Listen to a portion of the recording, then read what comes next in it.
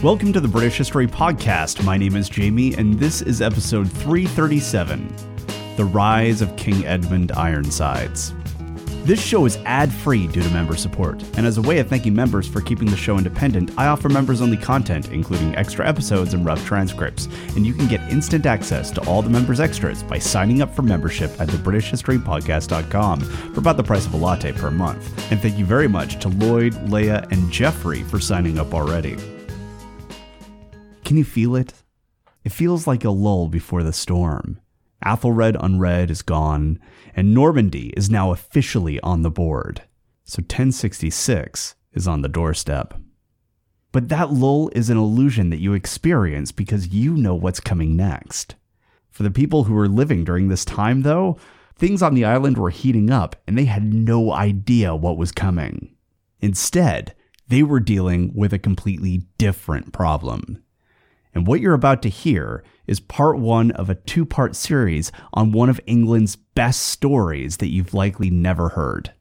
It's the story of the rise and fall of King Edmund Ironsides. This is a story of a forgotten civil war, of a legendary warrior, and of the fall of the line of Alfred the Great. And it's a story that starts in the north. We tend to think about England as a national body that's always been.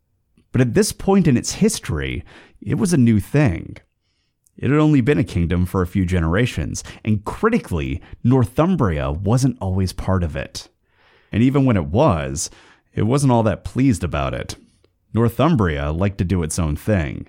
And if you were a king who wanted to hang on to Northumbria, you had to use both hands. And the problem with using both hands is that you can't do anything else.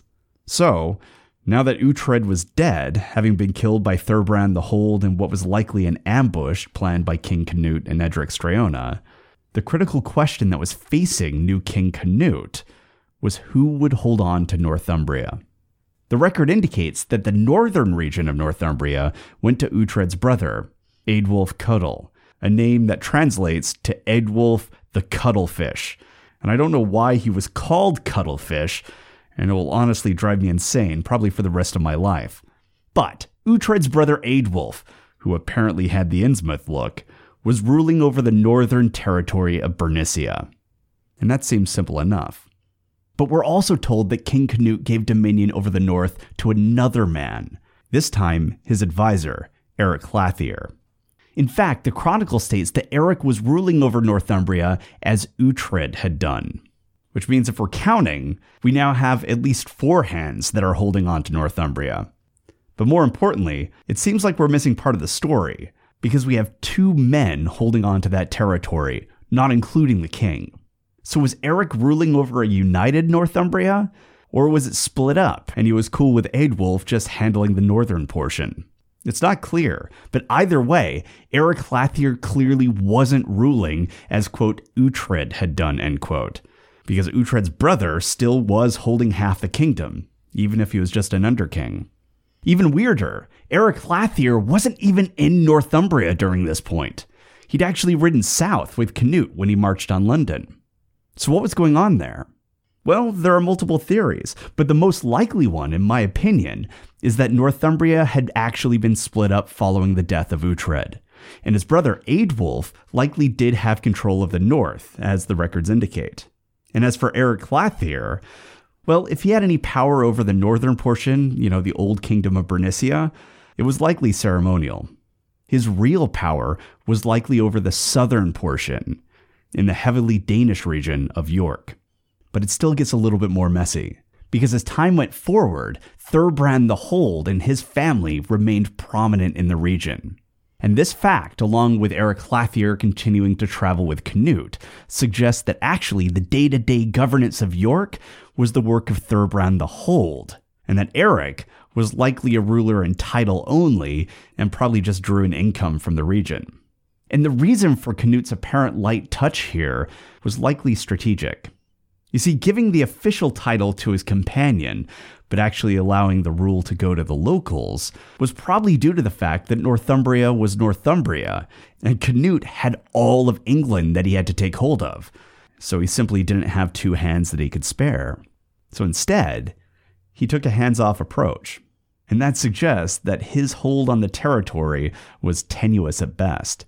And it also might explain why we don't see any record of Northumbrian forces marching with Canute when he continued his campaign of 1016.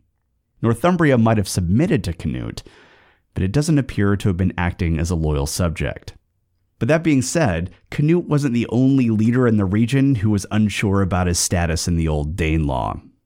King Edmund Ironsides, who'd only just been proclaimed king, was also in a really tight spot. You see, Edmund did have a claim to the English throne through blood, as he was the eldest living son of King Aethelred. But he was also in a weakened position, politically and militarily. His main base of power was in the 5 boroughs, so Lincoln, Nottingham, Stamford, Leicester, and Derby. And that region had sided with him during his rebellion against his father, King Aethelred, only a few years earlier. But King Edmund's claim on the 5 boroughs was tenuous at best. The 5 boroughs had been recently operating independently. After all, that was how King Edmund launched his rebellion. And the truth was, as part of the Old Danelaw, it wasn't as dependent on the systems that were managed by the English crown as their neighbors were to the south. Nor did they have the strong cultural link to the House of Wessex that they did. And that was a problem for Edmund, because the House of Wessex was his house. Basically, the 5 boroughs weren't following Edmund because of any kind of particular degree of loyalty to the crown. Instead, Edmund had ascended to the seat of the 5 boroughs through a combination of audacity and marriage. And frankly, it was mostly the marriage. As you might remember, the chief men of the 5 boroughs previously had been Morcar and Sigefirth, but then Edric Streona had them murdered, and King Aethelred had Sigefirth's widow Ealdgyth imprisoned. And Ealdgyth was almost certainly the daughter of a major regional dynasty, which was also one of the last links to her deceased spouse, Sigefirth. So when Edmund went and married her, and then took possession of her lands, well, that was how he acquired his claim to rule over the 5 boroughs. But it's not exactly a straight shot, right? He was essentially the Midlands' stepdad. And the main thing that was keeping the peace right now was that marriage and the fact that this region hated Aethelred and Edric Streona, and Edmund had been standing in opposition to them. But now Aethelred was dead, and almost all of England was answering to Canute, which meant that at any moment, the 5 boroughs might remember that their stepdad wasn't their real dad. They might also remember that Canute was married to Elfgifu of Northampton, who was a noble lady from a powerful Midlands dynasty, which meant that Canute basically had the same level of dynastic claim that Edmund did. Yikes. And then it gets worse. You see, Edmund had been proclaimed king by the leading men who were in London with him, but those weren't the only important people in England. There were plenty of powerful people who were outside of London, and they had another idea entirely. John of Worcester tells us that at Southampton, just down the way from the ancient West Saxon capital of Winchester, Canute gathered with, quote, all the bishops, abbots, aldermen, and other nobles of England, end quote, and there they elected him king in exchange for a promise that he would govern well. Actually, it was even a bit worse than that. Here's the quote from John. Quote, the bishops, abbots, aldermen, and all who ranked as nobles in England assembled together and unanimously elected Canute their lord and king. And having come to him at Southampton and renounced and repudiated all the descendants of King Aethelred, concluded peace with him and swore fealty to him. And he, on his part, swore that both as respected divine and secular affairs, he would be faithful to his duties as lord over them. End quote.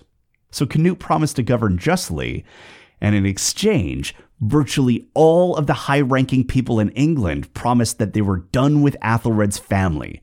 Just done with them. All of them. His kids, their kids, their kids' kids, if there were any. Every last one of them. Done. Forever. No more House of Wessex. Canute and his line would now hold the throne. And by doing this, Canute had gone old school. The Danish king had reached back to the old Anglo-Saxon days, when the West Saxons gathered together and chose their leaders, rather than just having them appointed by birth. And by doing this, he exposed Edmund's greatest weakness. He lacked support.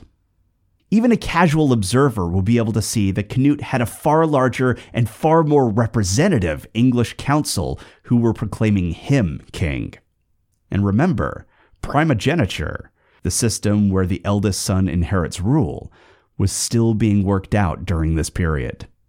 It was not at all clear, even without Canute, whether Edmund was going to get the throne upon Aethelred's death.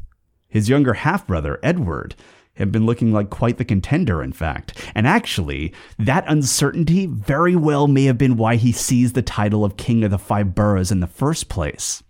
And so Canute had, in many ways, a stronger political position and the stronger claim to the English throne, even down to those critical 5 boroughs. And if the men of the 5 boroughs abandoned Edmund, what hope would he and the people of London have left? So we can guess that as Aethelred was being buried at St. Paul's, King Edmund was sitting in London, wondering if he would be next. And it turned out he didn't have to wait too long. After Canute's election to kingship in Southampton, he and his men sailed towards the Thames. And sometime between May 7th and May 9th of 1016, they were sighted outside of London. They disembarked at Greenwich, the same location that Thorkel the Tall and his Jomsvikings had made their encampment years before. And that might have been intentional, as Scandinavian sources indicate that Thorkel was now supporting Canute in his campaign. Once on land, Canute's army advanced upon London and began to dig, quote, a large ditch, end quote, on the southern bank, presumably in the form of a canal. And then they dragged their ships upstream of London Bridge. Once through, they set about digging a second ditch, this one on the north bank, to encircle the city. But London wasn't going to give up ground so easily. According to the Scandinavian sources, Ulfgeir Snelling was there. He was the fearsome East Anglian commander who had shown time and time again that he wouldn't shy away from battle. And as East Anglia isn't mentioned as having submitted to Canute, it is entirely possible that he would have been in London preparing to defend his king. And according to the Scandinavian sources, Ulfgeir wasn't just out there patrolling the walls. He was in the field with his men, battling the oncoming Danes. We're told that to the west of London, he fought against a man named Eric of Lade, and Ulfgeir was probably trying to prevent Canute and his army from establishing a Danish bridgehead at Brentford. And so he fought stoutly. But even mighty Ulfgeir wasn't enough to hold the Danes back. And in the end, the bridgehead was established, guarding the Thames. We're also told that Canute's men then positioned at least a portion of their tents and encampments at Southwark across the river. In doing so, London was surrounded on all sides, even across the bridge. And so King Edmund and his supporters and all the people of London were now trapped. It was a victory for Canute's army, though Ulfgeir made them bleed for it. The chronicle then tells us that after the siege lines were established, Canute's forces began to assault the city regularly. However, quote, the citizens bravely withstood them, end quote. But the chronicle doesn't tell us any more than that.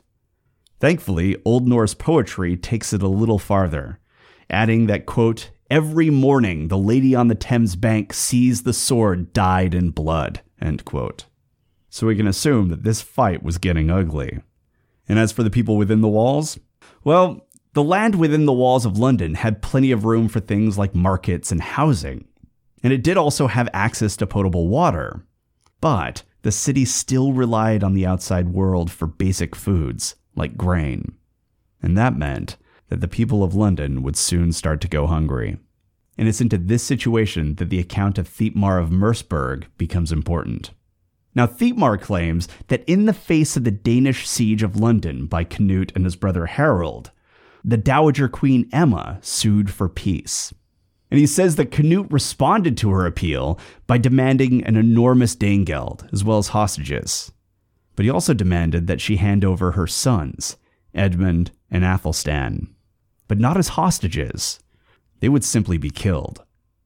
As Thietmar tells it, Emma was disturbed by this, but she ultimately agreed.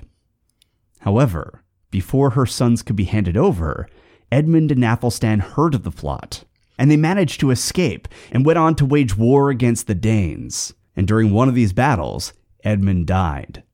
But Athelstan went on to free London with the help of the Britons. And so that is the story that Thietmar tells. And the problem with his account is that it's obviously impossible. The most obvious issue here is that Athelstan was long dead. Furthermore, Edmund and Athelstan weren't actually Emma's sons. And then you have the fact that Harold didn't visit his brother from Denmark. And when we look at a later account called The Praise of Queen Emma, which was an account of Emma's life, there's no mention of the defense. Instead, that account claims that she was in Normandy at the time. So the fact is, there is no way that this story is completely accurate. So why am I telling it to you?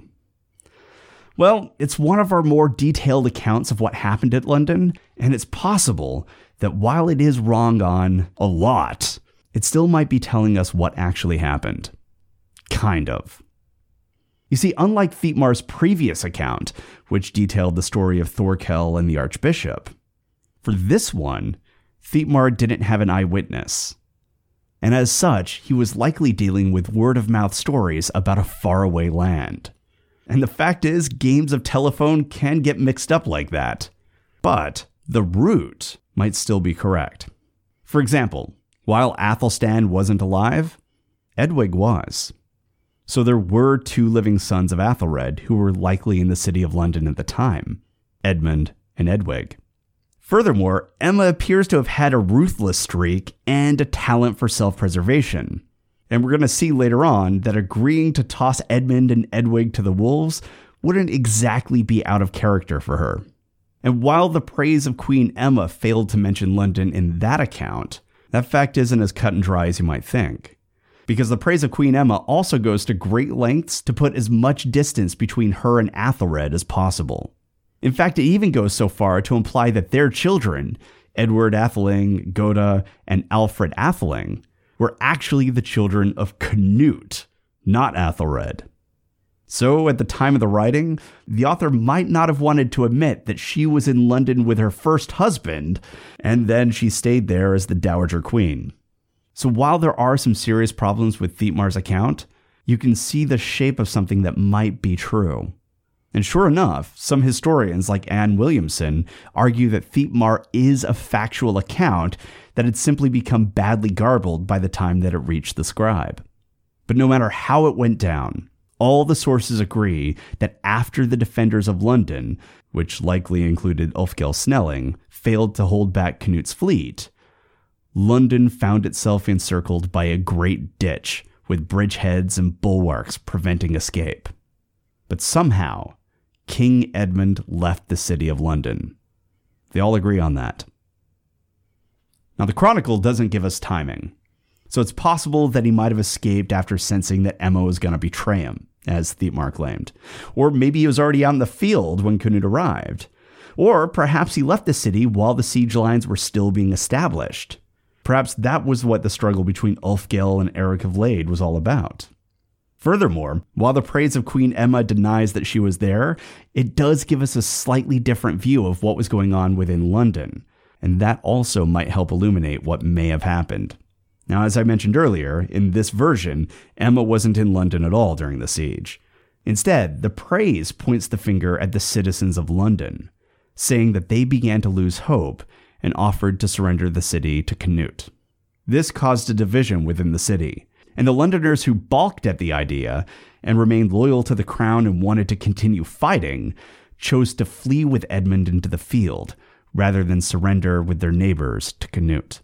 Afterwards, Canute, taking the city up on its offer, entered London. But he immediately got the heebie-jeebies and sensed that he might be walking into a trap, so he retreated with his men to their base on the Isle of Sheppey and washed his hands of it. So that's the praise. And both Thietmar and The Praise of Emma are more detailed than what is given in the Chronicle. But the fact is, we can't know for certain what in those accounts is real and what is fiction. So all we can really hang our hat on, at least according to the Chronicle, is that after the siege lines were formed, and the Danes began throwing themselves at the Londoners in assault after assault, somehow King Edmund was out in the field, so he had to have gotten out somehow. But while he wasn't defending London, Edmund wasn't running away either. He was in Wessex, in the territory that had just housed large numbers of high-ranking men who had all promised to forsake him and his family for all time. He was essentially in enemy territory, and that meant it was game time. He intended to regain the loyalty of the traitorous nobles who had turned against his family and against him. And the Chronicle heavily implies that Edmund wasn't going on a charm offensive here either. We're told he invaded Wessex, and the characterization in the records give the impression that Edmund was forcefully bringing the nobles back in line with the House of Wessex. Very forcefully. The noble culture of England had changed. It had grown decadent. But Edmund, like his elder brother Athelstan, for reasons that are unclear, was cut from a different cloth. And like his great-great-great-grandfather, Alfred, it seems that Edmund Ironsides had decided to begin a guerrilla war, and he was now seeking to turn Canute's new subjects against him. It was exactly the kind of tactic that was likely to work on the aristocratic nobles of Wessex. You see, these aristocrats had no desire to fight. They just weren't up for it. That's why they submitted to Canute in the first place. So now, Edmund was offering them a similar choice. Either fight me or submit to me. And it was a choice that many of them eagerly accepted. But not all of them. Based on the entries, it appears that Edmund acquired the support of the Western Shires and portions of Mercia following his campaign to get his kingdom back. But the Southern Shires stayed put. Perhaps they were too close to Canute's army and the siege lines around London. I don't know. But whatever the reason, Edmund found the bulk of his support in the West and in the Midlands. But that would have to be enough, because Canute wasn't going to wait to let this movement grow. And while Canute's army was locked up in the siege of London, and sieges do take a long time, his army was vast. He could maintain siege lines while still sending other forces to root out and destroy this rebel king and his paltry army. So that appears to have been what he did. And suddenly, we have an astounding parallel to the guerrilla campaign of Alfred the Great. The House of Wessex was once again working to regain the throne from a Danish conqueror by using asymmetrical warfare. Unfortunately, we don't know Edmund's movements the way we knew Alfred's.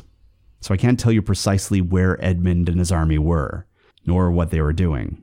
I can't point you to herapaths that they might have been moving along, or anything like that. But I do find it interesting that the first battle between Edmund and the Danes took place at Penselwood.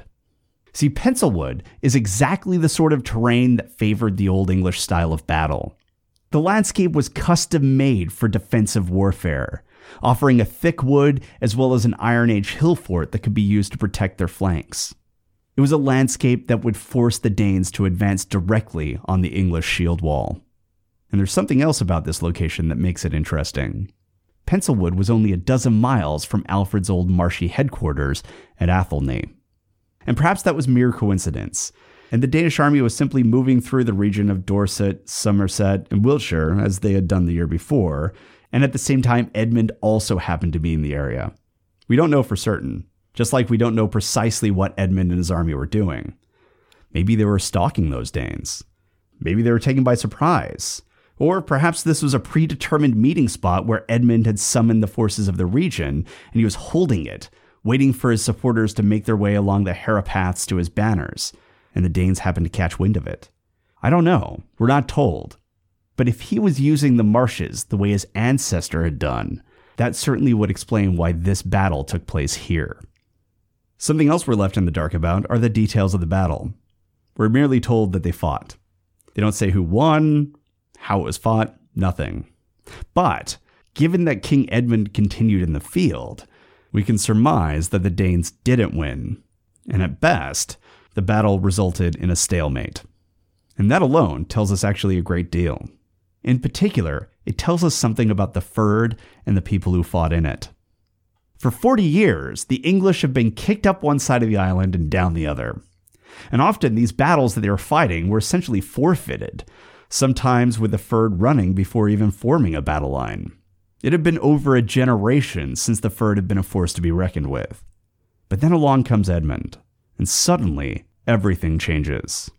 And that suggests that leadership was playing a large role in what happened in the previous decades. And now that England had a warrior king, it was ready to fight. Furthermore, while the stories don't credit Edmund with the victory on this first battle, he did survive, and that gave the rebel king more time to recruit. And it looks like he was recruiting in that very same region, because we're told that sometime after midsummer, Edmund fought a second battle with the Danes at Schurston, which was in that same western border region of Somerset, Gloucestershire, and Wiltshire. And sure enough, this time he came with a much larger army. Furthermore, we have some more details. We're told that Edmund arranged his most skilled and experienced forces on the front line, which was wise, as he likely only had a few truly veteran warriors, and he would need their courage to hold the army together. John of Worcester also tells us that Edmund walked amongst his army before battle and called many of the fighters by name, letting them know that their king wasn't just some far-off idea. He was a man who knew their name and knew their face. He was a comrade. And then Edmund reminded them that they were fighting for their children, for their wives, and for their homes.